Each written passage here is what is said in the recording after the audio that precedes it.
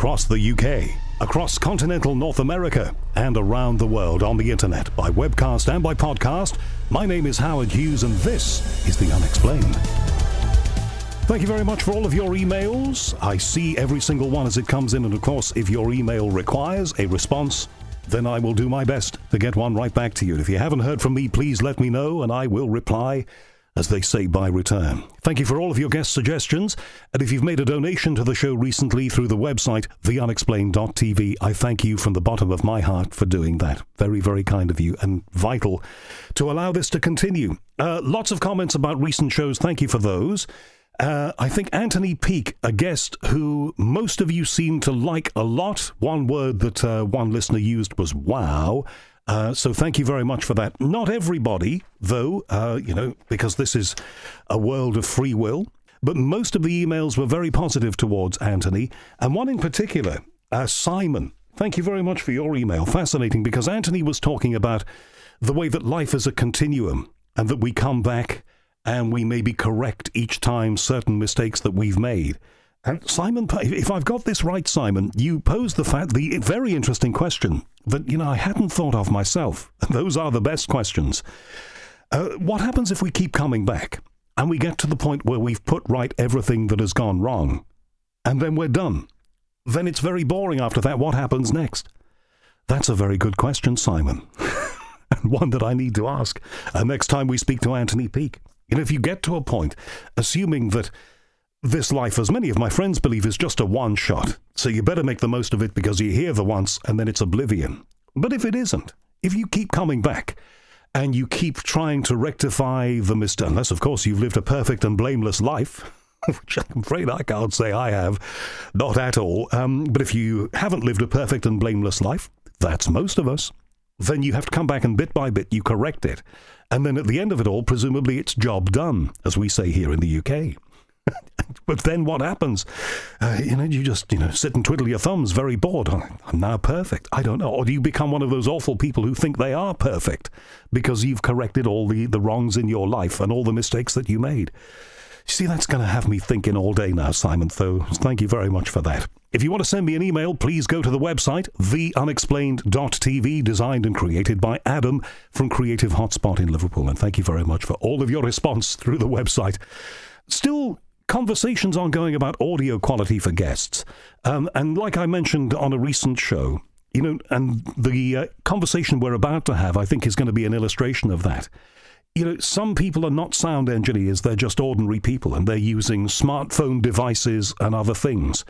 And I kind of come from and maybe I'm wrong, and you've got to tell me if I am, I kind of come from the generation where I started getting interested in the world by listening to shortwave radio. Now, if you're of a certain age, you will remember what the sound quality of shortwave radio was. But we adapted to it, and as long as the information came through, we got it. Now, standards are higher now, which is great. And of course, we have all of these digital connection and communication methods, and all of these things have improved what we do. And, I love it. I'm learning all the time, but I am not perfect.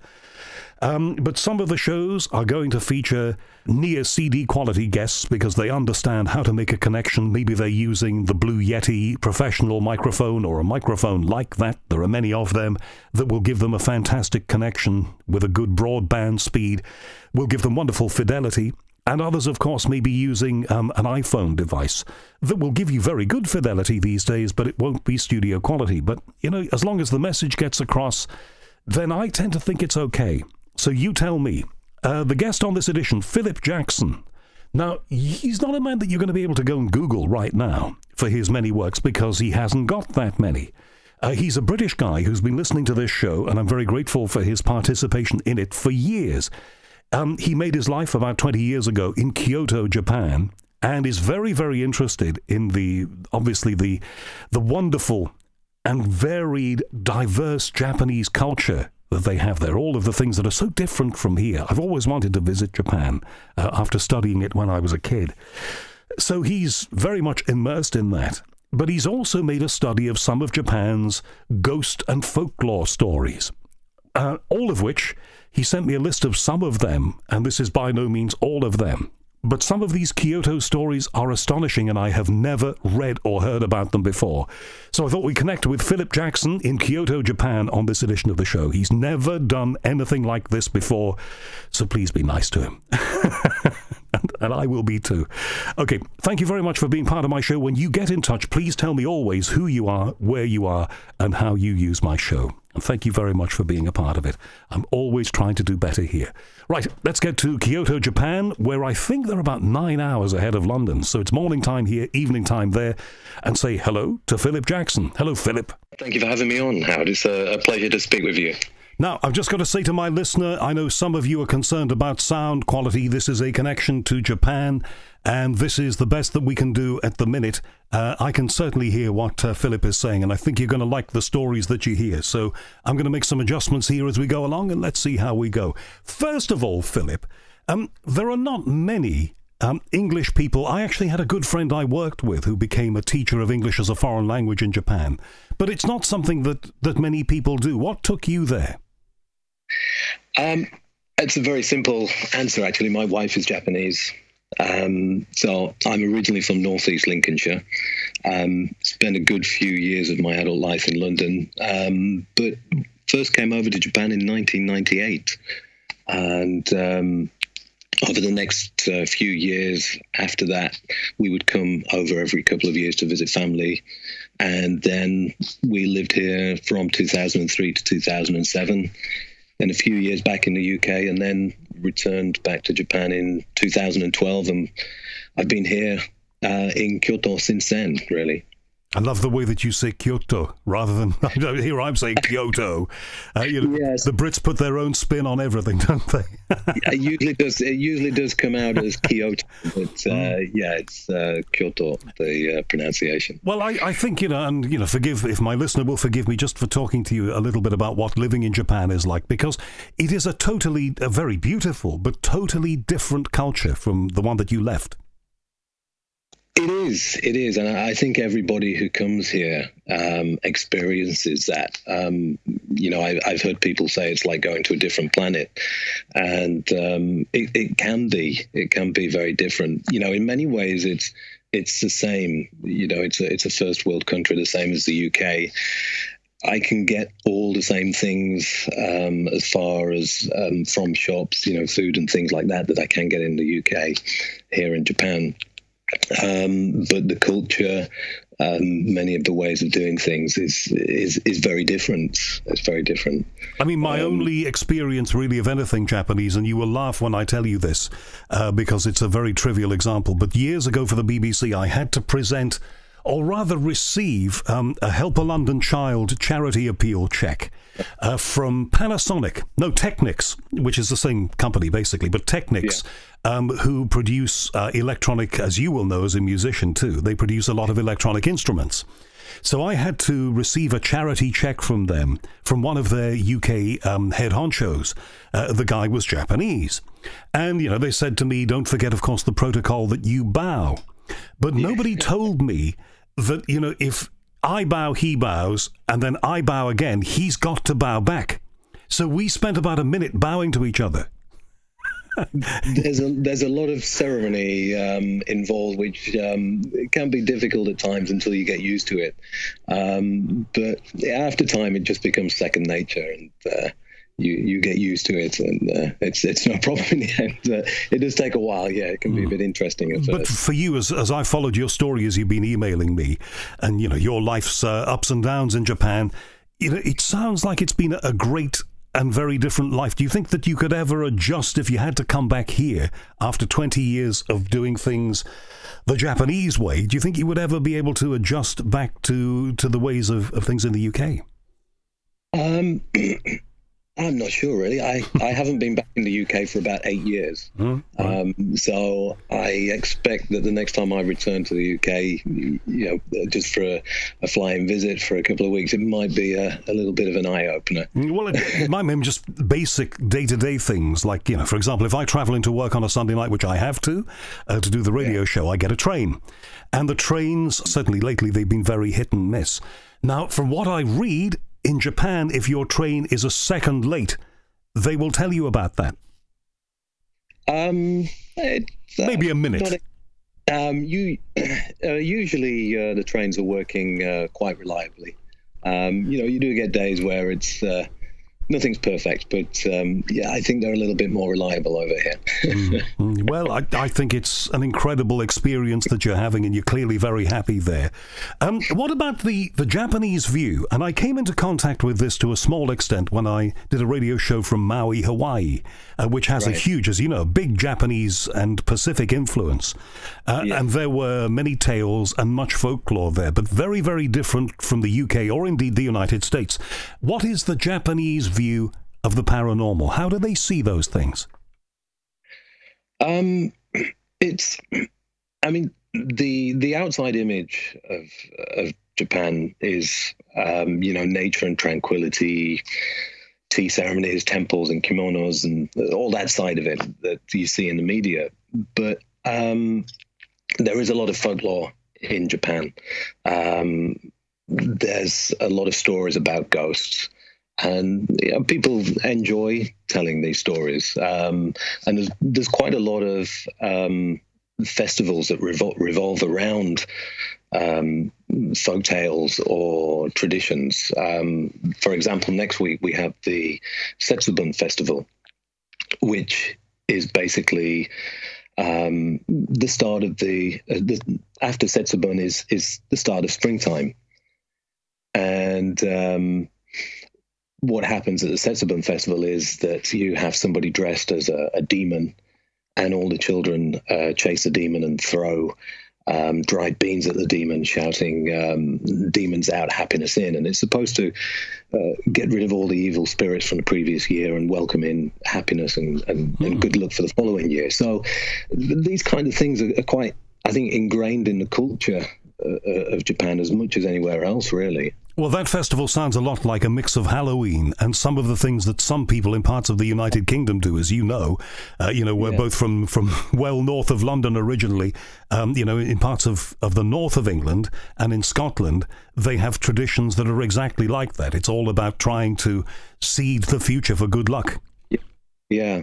I mean, there's another one in August time, which is probably closer to Halloween, and it's called the Obon Festival.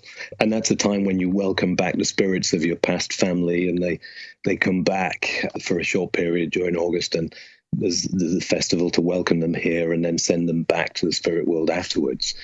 And it's really nice in Kyoto, actually, because the city is surrounded by mountains on three sides, and on those three sides they light fires in the mountains. And the positioning of the fires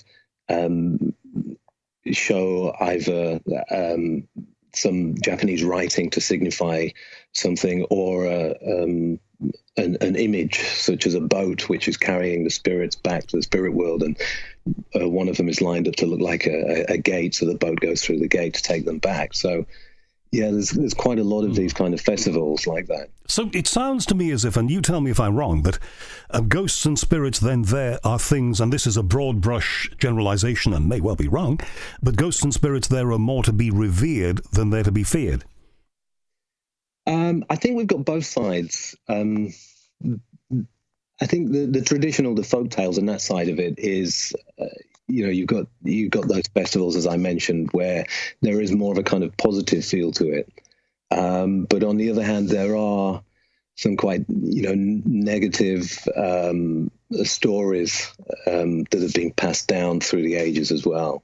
And, the horror genre of movies in Japan is very strong. And I think a lot of the horror movies have been remade in Hollywood. I think a good example of that was The Ring. So there's a lot of scary ghost stories as well over here. Yeah, but I can imagine from what you said. But also there's a strong cartoon tradition there that I don't think we quite have in the same way in the United Kingdom and United States. Is paranormality reflected in the cartoons and the magazines of cartoons that people look at and buy? Yes, definitely. You've got many series of animation and manga comics where some of the characters are ghosts or creatures, monsters. And in a lot of cases, it's, they're quite comical.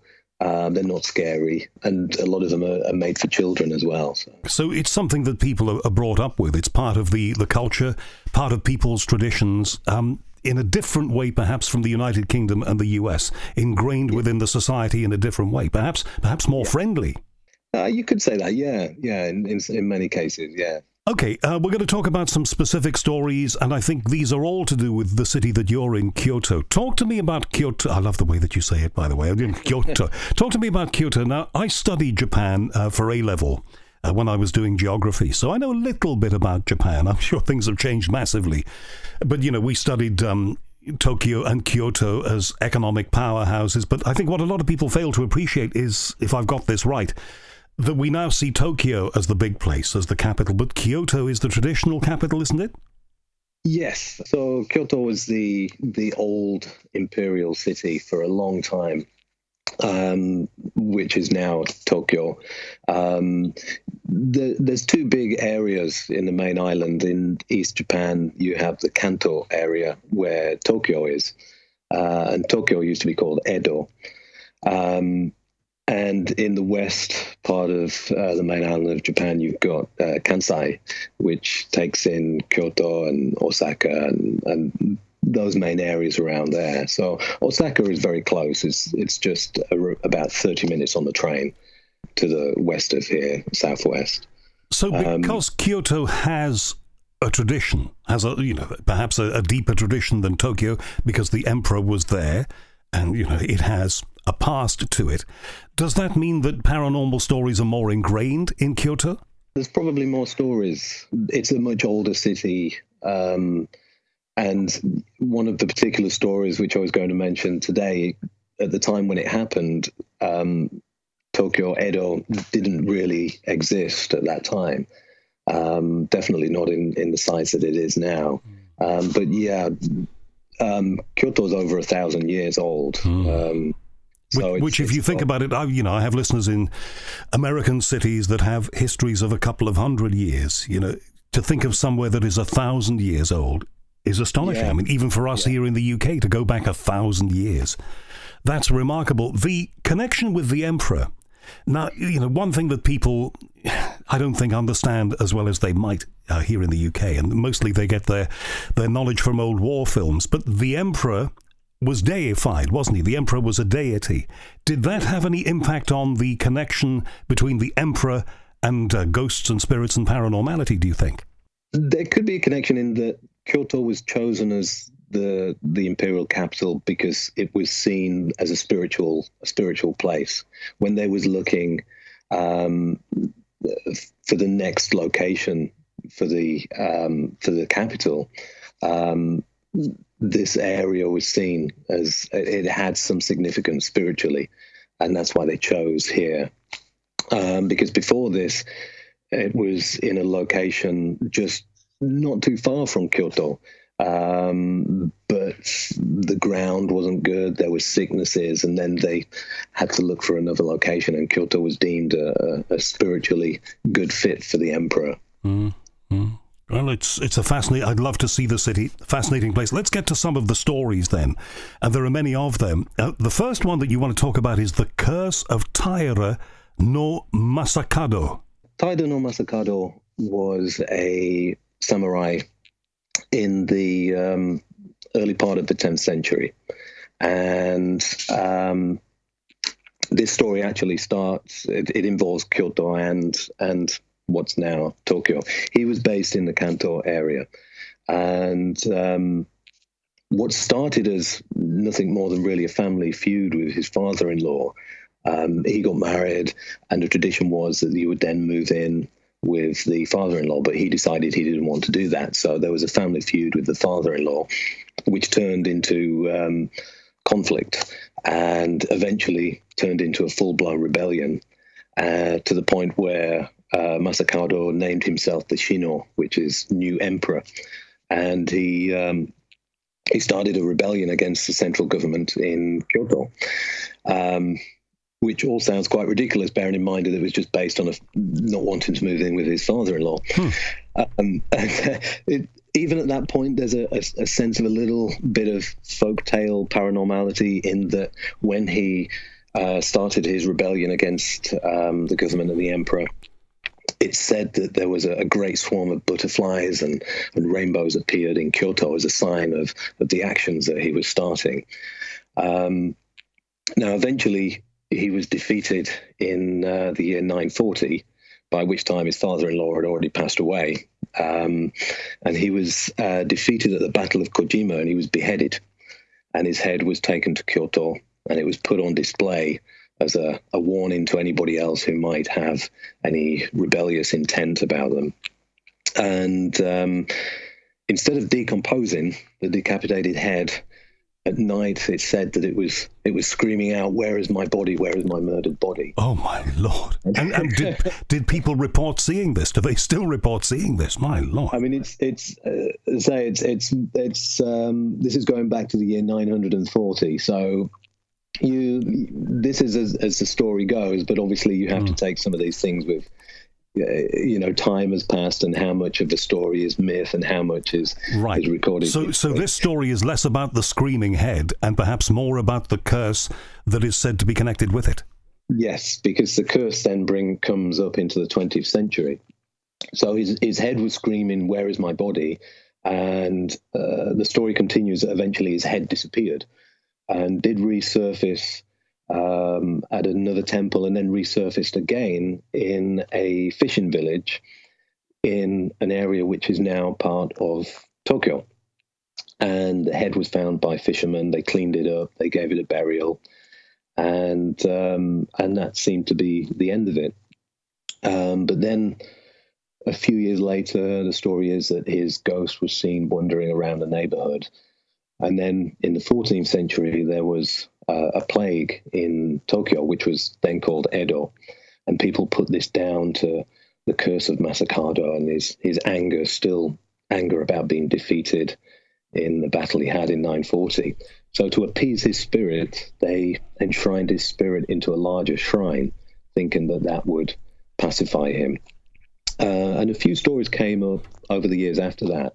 But taking it to sort of like a modern day, in 1923, there was the Great Kanto earthquake, and a lot of the area where his head was buried in Tokyo was devastated, and the Ministry of Finance had to build a new building. And the location where they built their building was on the place where Masakado's head was buried. So you can probably guess where this is kind of going. Well, I can, and I'm surprised that in a country with such traditions and so much folklore, that they went ahead and did that perhaps without thinking. Yeah, and what happened was that not long after, the finance minister became sick and died, and this was then followed by around 12 to 15 other ministry workers died from either sickness or accidents. So this was put down to the curse of Taira no Masakado, and they decided to move the Ministry of Finance again. Did they? And that seemed to appease things. It then jumps forward to just after the Second World War. The American forces have occupied Tokyo. Obviously, the city was devastated from the bombings in the Second World War, and obviously they were now going through the process of rebuilding the city. And the American authorities decided that they wanted to build a car park, a car lot on Masakado's gravesite. So the bulldozers went in. One of the bulldozers tipped over and the driver was killed. So again, the Japanese authorities then explained to the American authorities it really would not be a good idea to build anything here. And they managed to convince them, so they didn't build anything there. And that area now is what you would call the Wall Street of Tokyo. It's the finance area. There are banks, financial institutions, lots of big office blocks around there. And in terms of buildings, is there anything actually on top of that site, or has that site been left empty? That site has been left. There's now a small square which has a monument, a small monument to Masakado. They've given him his head's gravesite. The buildings have built around it. I have read that one of the banks actually, to keep him happy, they opened a bank account in his name for him. That's excellent. Well, yeah, I mean, he's obviously somebody that you should not mess with. Does Japanese media that I don't know much about, I mean, we see clips of their crazy game shows here, but that's all we see. And I occasionally see the English news from NHK, which is the Japanese equivalent of the BBC.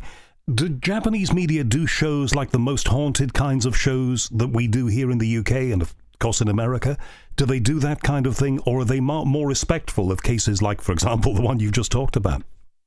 They do it, but it's done in a different way and maybe not so often. I mean, I watched one recently where they had the TV presenter who went into this building. I believe it was a hotel, but it was an old style Japanese house, had Japanese building, wooden building that had been turned into a hotel. And it was reported that there was a ghost of a child there. And they set up a camera in the room, and this particular presenter was quite interested in that topic and didn't seem afraid at all. So he went to sleep. He was putting little toys around the room and trying to welcome the ghost of this child if it was there.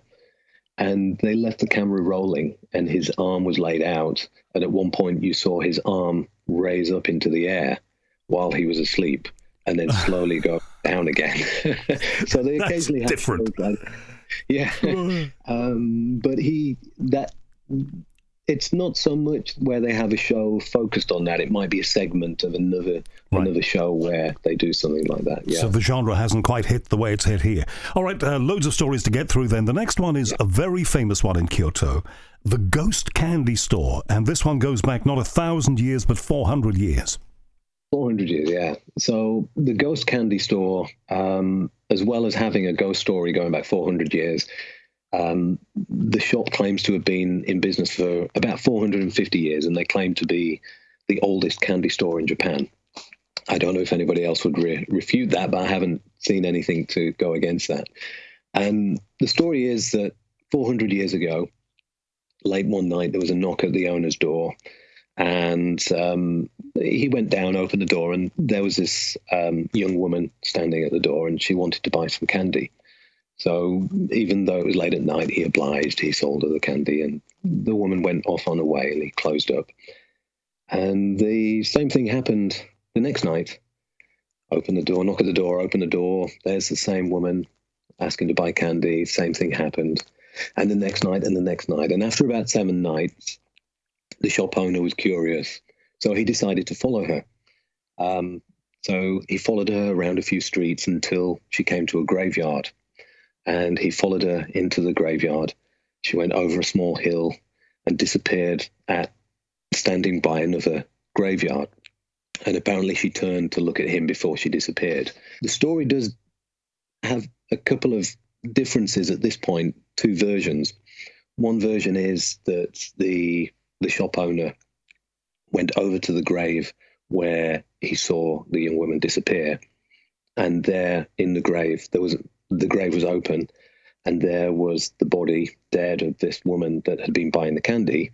And in her arms was a baby alive, sucking on the candy that he'd been selling to her every day. Oh, goodness.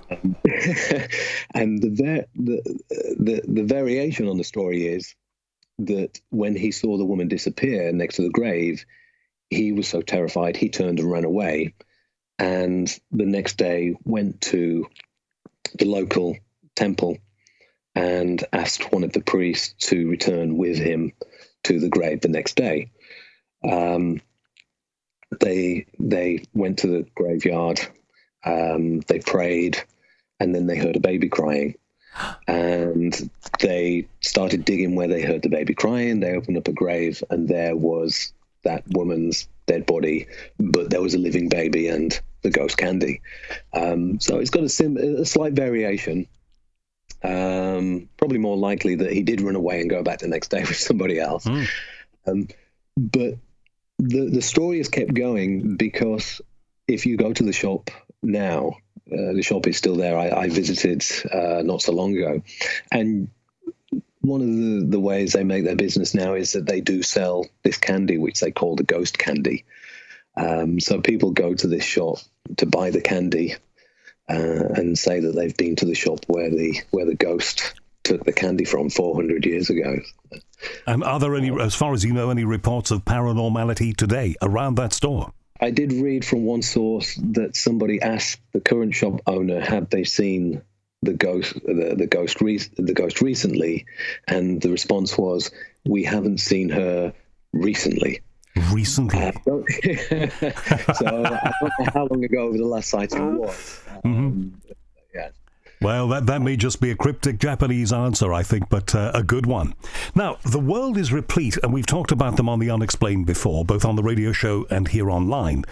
We've talked about many cases of phantom passengers, perhaps hitchhiking or perhaps getting into taxis, phantom motorbike riders. What I didn't know is that I've heard stories from South Africa, the United States, Australia, the UK of these things. What I didn't know is that there is an amazing one from 1969 in Kyoto. Yes. Now, this happened on a street called Kawabata Street. And Kawabata Street runs alongside the Kamagawa River, which is the main river that runs through the city.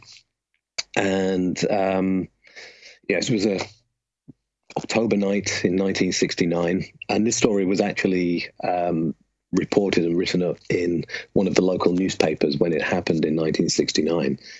And it was reported as a taxi driver pulled up to pick up a passenger on Kawabata Street, and this young woman got into the back of the taxi. And she said that she wanted to go to a place called Midoro Gaike Pond.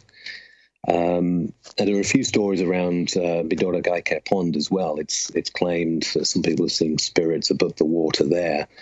And there have been stories of suicides there as well.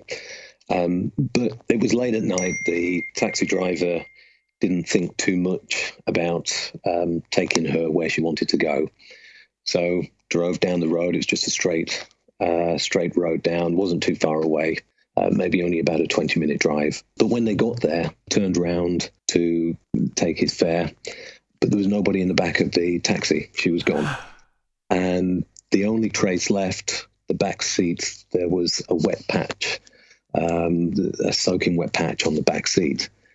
Now, looking into the story a little bit more, not far from the location where the taxi driver picked up the young woman is the Kyoto University Hospital.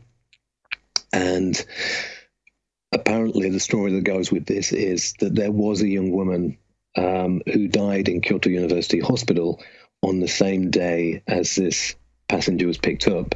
And apparently she lived close to Midoro Gaike Pond. So the thinking is that maybe this was the ghost of the young woman that died. And she simply was caught between this life and the next life and was thinking that she could leave hospital because her suffering had ended, not realizing that she'd actually died. I mean, it's not the first time in history we've had that. Did the description of the woman that the taxi driver reported match that? I presume it did, but who knows, match that of the woman in the hospital? I'm not sure about that. I've seen some reports where they've given the description as dressed in white and long black hair, which is typical Japanese ghost image, the pale face, the white clothes, and the long black hair in front of the face. But that could just be an embellishment on the story. So I'm not sure about that side of it. Well, it's a long time ago now. It's 50 years ago, just over 50 years ago. I'm guessing that taxi driver's not around anymore. Pity. I wonder if they tried to interview him in the day. Presumably, if they did it for the newspaper, they must have. But I have read that is a route that taxi drivers refuse to take late at night now if anybody wants that route. So are we saying that that's just 51-year-old superstition, or have there been repeat occurrences in that area? I haven't found any witness reports on it, but I have found where it has been said from secondhand sources that it has happened again. But I haven't been able to find any first-hand sources to sort of bear witness to that. Philip, do you not feel tempted to book yourself a taxi one night and see if you'll get the one taxi driver in Kyoto who will take you there? I don't think I'd give that a go. I know the area. I've been to the area in the daytime, but it's a bit of a way out at nighttime. I hear what you say. That could be a challenge. You may have sent me a challenge there, Howard. Okay. All right. The next story goes even further back into history, and this is we always like some ghostly screaming. This is ghostly screaming in the forests. A samurai apparently near Kyoto. Yes, and this is actually what you could say is just down the road from where I live. And I actually went there last week to get another look at the place. So this goes back to the 16th century in the late 1500s. And at that time, the leader, the person who was basically what you would call a de facto shogun at the time, there was a shogun in place, the Ashikaga shogun, but he was more of a puppet, and the person running the show was Oda Nobunaga, who's probably, I would say, in Japan, probably the most known historical figure in Japan. He's known as the great unifier of the country. And in 1582, there was one of his retainers, one of his generals called Akechi Mitsuhide. And there was a backstory to it, but he was a disgruntled retainer of Nobunaga. Oda Nobunaga at the time was staying at a temple in Kyoto called Honnoji. He wasn't expecting any combat at the time, so he had no soldiers with him. He just had servants with him. And his disgruntled retainer, Akechi, took his soldiers, surrounded the temple, and set fire to it.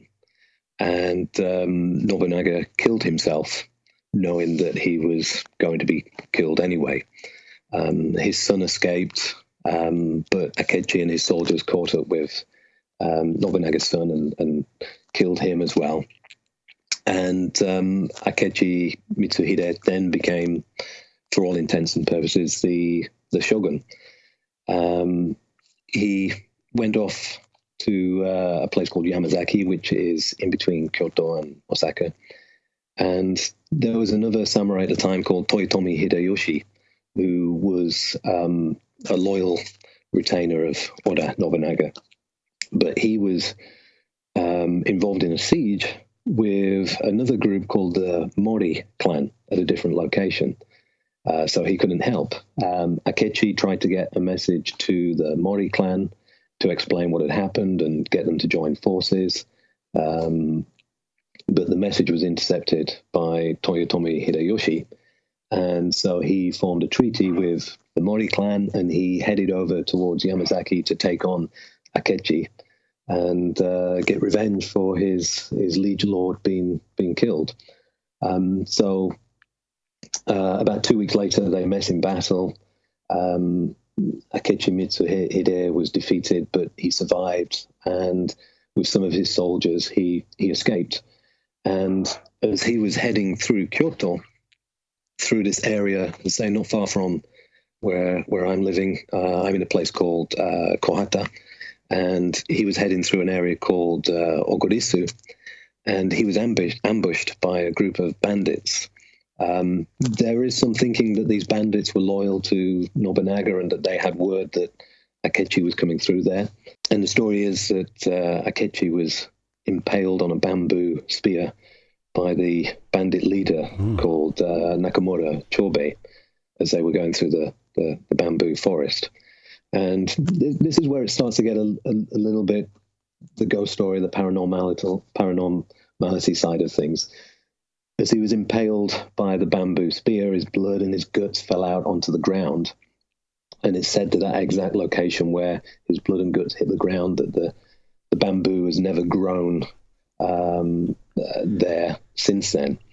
And I went to the location last weekend, and there is a small there's a stone monument that says that this is the area where it happened, and then you follow another path around through the bamboo, and there's a wooden post just stuck in the ground which has a sign on it. And I have to say that the ground where that post is, and there is no bamboo growing. But I can't say whether that's never going or whether it's been cleared for that. Well, it may be coincidence, but who knows? Yeah. But in history, there are many stories of things like that happening, where birds don't sing, or vegetation doesn't grow, or it won't rain, or whatever, in particular areas where particular things have happened. So who knows? But what a great story!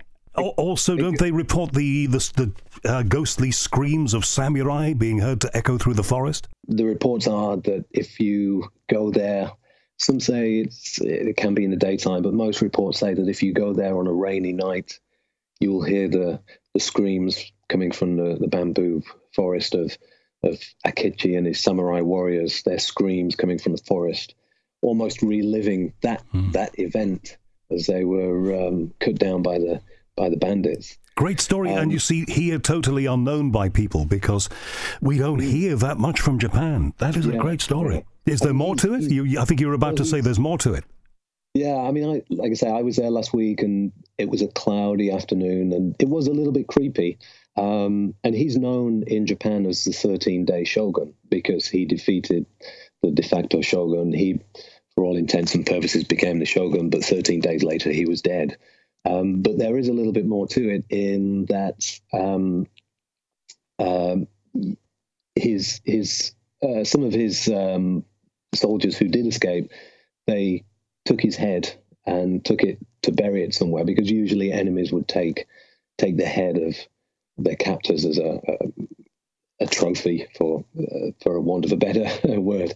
So they took his head, and there is a place in the center of Kyoto where his head is supposedly buried, and there's a monument there. So there's a location near to here where he was cut down, and reports of his ghost. And there is another location in the center of Kyoto where he's got a burial site for his head. But I haven't found any reports of ghostly curses or happenings from where his head is buried. Well, I'm in danger of sounding like local radio in the UK, but if you're listening in Japan and you've heard those reports, let me know.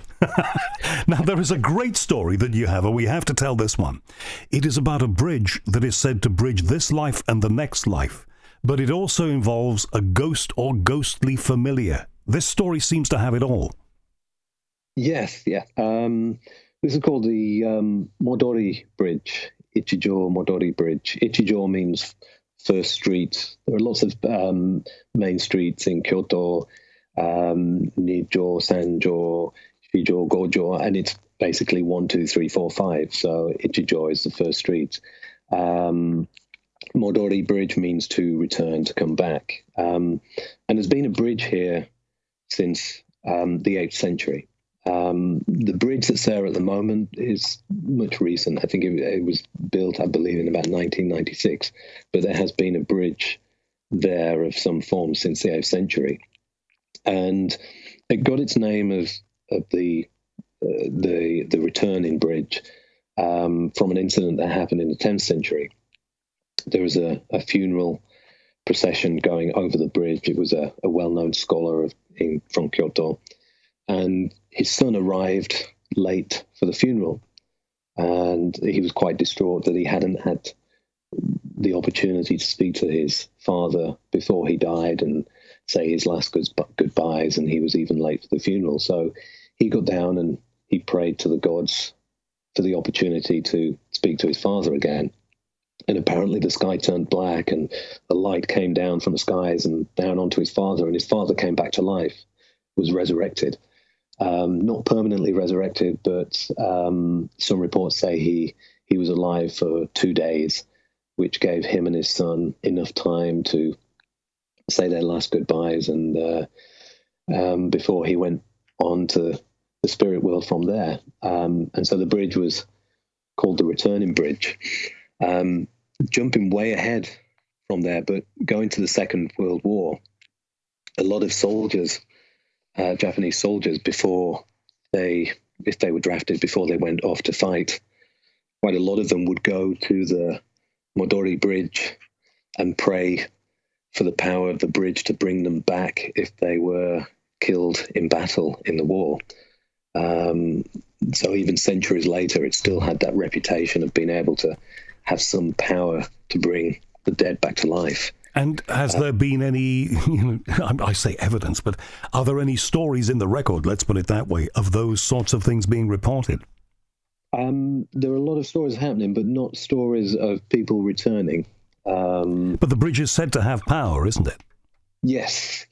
And the power that it's said to have is there was what you would call a local mystic, a geomancer. His name was Abe no Seimei. And in the 10th century, there was a story about a demon called Ibaraki Doji. And it was claimed that the demon Ibaraki Doji was attacking people, disguising itself as a young woman and attacking people coming through the main gate of Kyoto and eating them. And there was a samurai by the name of Watanabe no Tsuna. Sorry, who was given. You did say eating them. Eating them, yes. Oh. This was a demon who, was apparently eating people that it was catching coming through the main gate of Kyoto. And a samurai by the name of Watanabe no Tsuna was given the task of killing the demon. And so he ended up in battle with this demon. He managed to chop off the demon's arm, and the demon ran away, escaped. And Watanabe took the arm to this local mystic called Abe no Seimei, and asked for advice. What shall I do with this arm? And the advice was put it into a sealed box for 7 days. And after the 7th day, the evil will disappear. So he did that. On the 6th day, Watanabe had a visit from someone that he believed was his aunt. And his aunt convinced him to show her the arm in the box, the demon's arm. So he opened the box, and it turned out that it wasn't his aunt. It was the demon in disguise to trick him. And the demon took the arm and raced away. And some stories say that the evil of the demon is still under the bridge. But connecting to the mystic Abe no Seimei, it's said that he put his shakigami, his familiar or his magical spirit ghost, under the bridge. He hid it under the bridge. And stories go that Abe no Seimei's familiar mystical power is still underneath the bridge, protecting people using the bridge. But the bridge has other, I suppose, what you would call grotesque stories attached to it as well.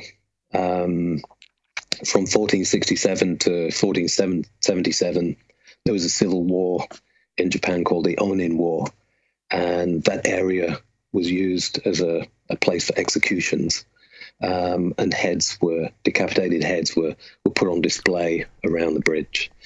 There was a famous tea master called Sen no Rikyu. He was quite close to Toyotomi Hideyoshi, who I mentioned earlier, who defeated Akechi, the screaming ghost samurai.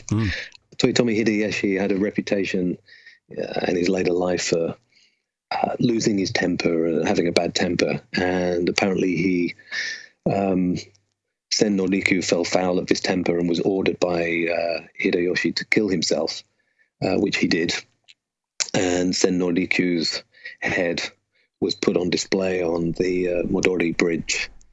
But also in the 16th century as well, there was a lot of religious intolerance to Christianity. There was a fear at that time that Christianity taking off in Japan would lead to colonization from the Spanish and the Portuguese. So it was outlawed. Christians were put into prison. These were Japanese Christians or foreign Christians. Many of them were executed.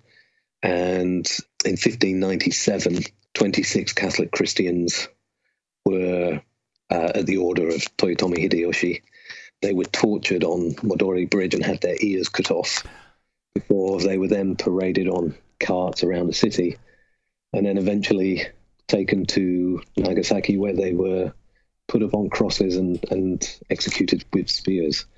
And I think there's one more very grotesque story. This goes back to the 16th century as well. In 1544, a retainer of one of the samurai lords, Miyoshi Nagayoshi, a samurai by the name of Wada Shingoro, he was executed on the bridge by Hosokawa Haramoto.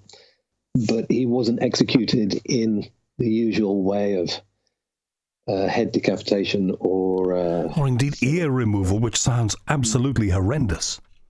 Well, Wada Shingoro was even worse than that. He was cut into pieces. He was sawn into pieces, as the translation is from the Japanese. I'm not sure how many pieces, but it sounds very grotesque. Well, it does. I mean, there is an awful... It seems to me that in Japanese paranormality, there is an awful lot of blood and gore. Well, there is. I mean, I think I said in the introduction that, when people think of Japan, and especially Kyoto, they think of, the area of Gion and kimonos and tea ceremonies and nature and honorable samurai. And if you're looking for that in Kyoto and Japan, you'll definitely find lots of it. But when you look into the history, you can quite quickly find yourself knee deep in the blood of civil wars and conflicts and executions. It's a warrior tradition, isn't it? It's a tradition of honor.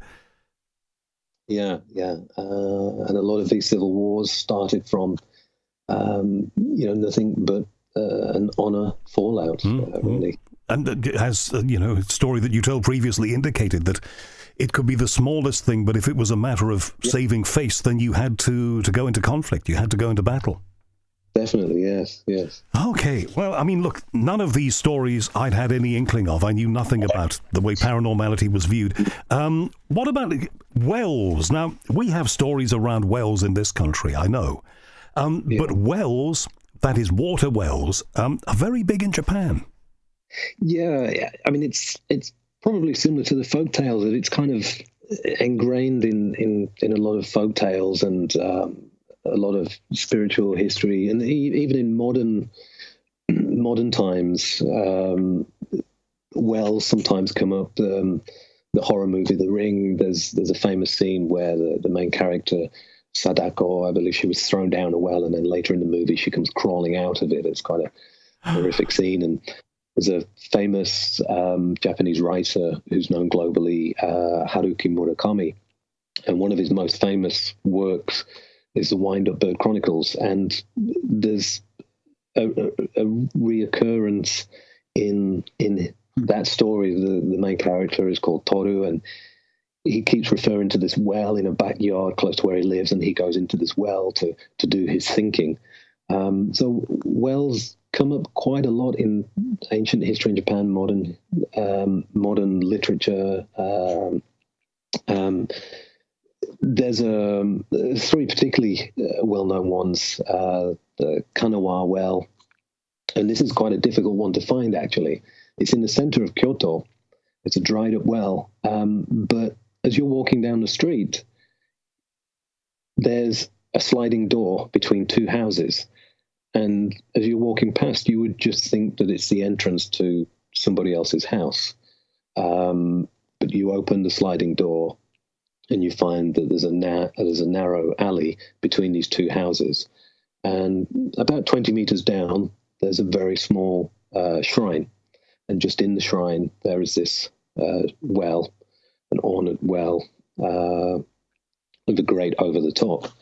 And this well is so well known that a story about it was even made into a Noh play. Noh spelled N-O-H, kind of Japanese play.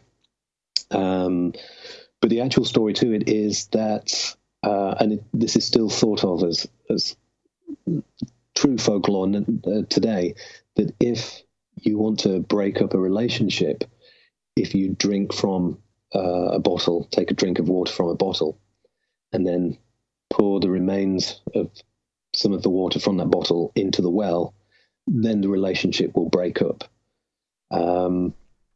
thankfully, I recently went to visit that well, and there was no bottles left around. But I have heard from somebody who went that they did go once, and there was a half-empty bottle by it. Really? So, in other words, if you want to force a breakup, if you're getting tired of your partner, or you want to kind of get a split from them, you buy a bottle of water, you drink a bit of it, and pour the rest down the well, and then they're gone. Yeah. But the story that went into the Nor play was that a woman had been cast aside by her husband a long time ago, hundreds of years ago, and she wanted to get revenge on her husband and his new wife. So she went to another shrine and prayed to the particular gods to wreak revenge on her husband who had cast her aside. And apparently one night they paid her back by turning her into a demon, and she was then able to do it, to attack the husband. And some of these attacks were through I suppose what you'd call telepathic, causing him headaches and severe trauma. Well, to be under, I sometimes get emails from people telling me that they're under psychic attack. Yeah, that's what it sounds like, to be honest. And in the story, it comes back to this mystic, Abe Noseme. Apparently, the husband went to visit this mystic, and he made what we would think as voodoo dolls to divert the attack to these dolls. And apparently, the cast aside woman who was making the attacks in the play, she dived into Kanawa Well and disappeared into the spirit world. Boy. But obviously there must be some truth behind that story. And sometimes things get a power if you give them a power. Rather like the story of the water bottle, if you want to split up. Then if people believe it, then perhaps it can be self-fulfilling in some way. Yeah, you wonder which came first, the truth or the folklore, which came first. Okay. Now, we're rapidly running out of time here. We've saved the best till last here. We had a story about a bridge that involved a ghostly familiar, people perhaps returning from the next life by crossing the bridge and then coming back again, all of that fascinating material. This is about a tunnel, and a deeply haunted one. I think anybody who has lived in Kyoto for any length of time, who's not Japanese, will know about this one or have heard of it. Anybody who's Japanese from Kyoto knows about the Kiyotaki Tunnel. And strangely enough, there are quite a lot of tunnels in Japan that seem to have ghost stories. So it's maybe similar to the wells. The tunnels seem to have some connection. But this particular one, it was built between 1927 and 1928. And it's very close to a very famous area of Kyoto called Arashiyama. Lots of tourists. It's a beautiful area. You can take boat trips down the river. You can climb up the mountain and feed monkeys. It's got lots of heritage temples, bamboo forests. It's one of the most visited areas in Arashiyama. But further down the road is this tunnel that maybe not so many people go to. And it was originally a railway line until 1944. But it was built in 1927 to 28, and it was built by what you could call slaves, but legally unpaid workers. Working conditions were apparently very bad, and quite a lot of people died during the construction of the tunnel. And it is said that some of the ghosts of those workers do roam the tunnel. But there's lots more things happen there. The tunnel apparently, officially, you would find that it's said that it's nearly 500 meters long, but the report is that it's 444 meters long. Now, the number 4, Japan has 3 different alphabets, hiragana, katakana, kanji. And the kanji for 4 can be pronounced in the same way as the kanji for death.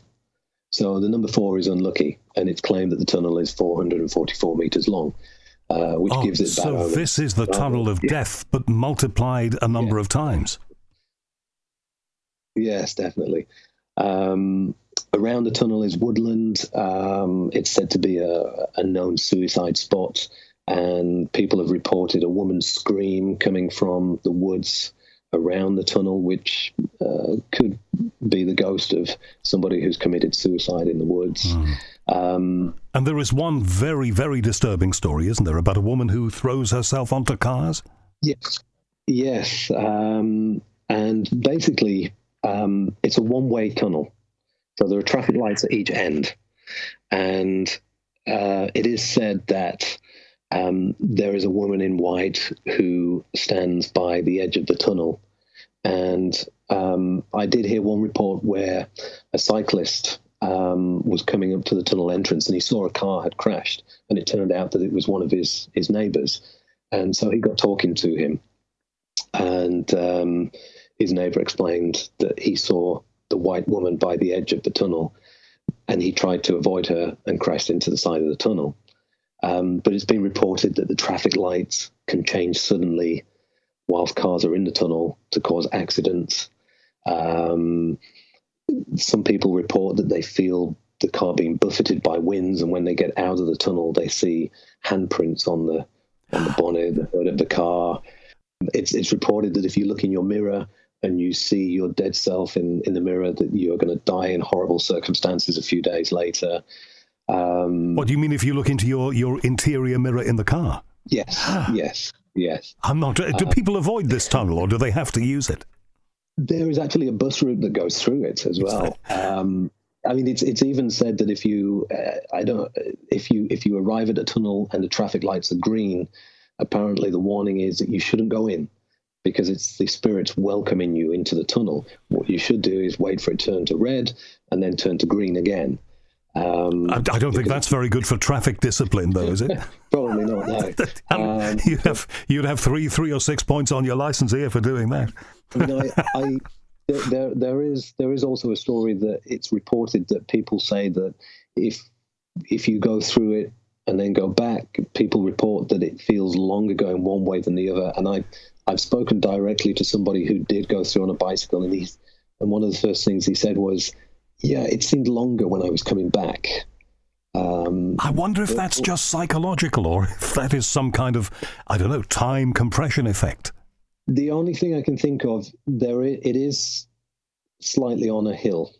So it could well be. I got you. So one way is more difficult than the other. It could be that, yeah. And people have reported feeling sick and nauseous, but it's a very narrow tunnel. So it could be car fumes making people feel sick. But who knows? The Kyoto Tunnel. Boy, great stories, Philip, and stories that we wouldn't have heard otherwise. So listen, thank you very much indeed. So listen, day to day, now we're recording this at 10 o'clock in the morning in the UK. What time is it for you right now? Well, we're a 9-hour difference at the moment. So it's 7 p.m. Well, yeah, coming up on 8 p.m. Yeah. All right. So when you get up tomorrow, what is your working day like? What do you do? I have this vision of Japan being such a focused society, and everybody depending on public transport, that everybody is up at like 6:30 in the morning and they're out by 7, and it's a great big rush.